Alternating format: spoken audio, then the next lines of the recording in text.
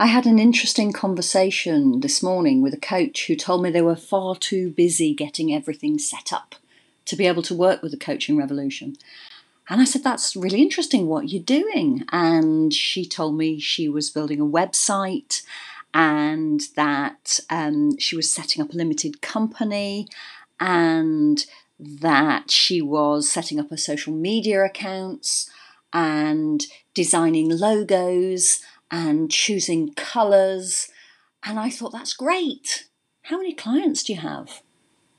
I don't have any clients, she said. And I said, how many clients do you want? And she said, oh, well, I need to get everything set up first. Now, I would argue that actually what you really need are the clients first, and you can worry about all that other stuff later. And that's the way most of our mentees have succeeded.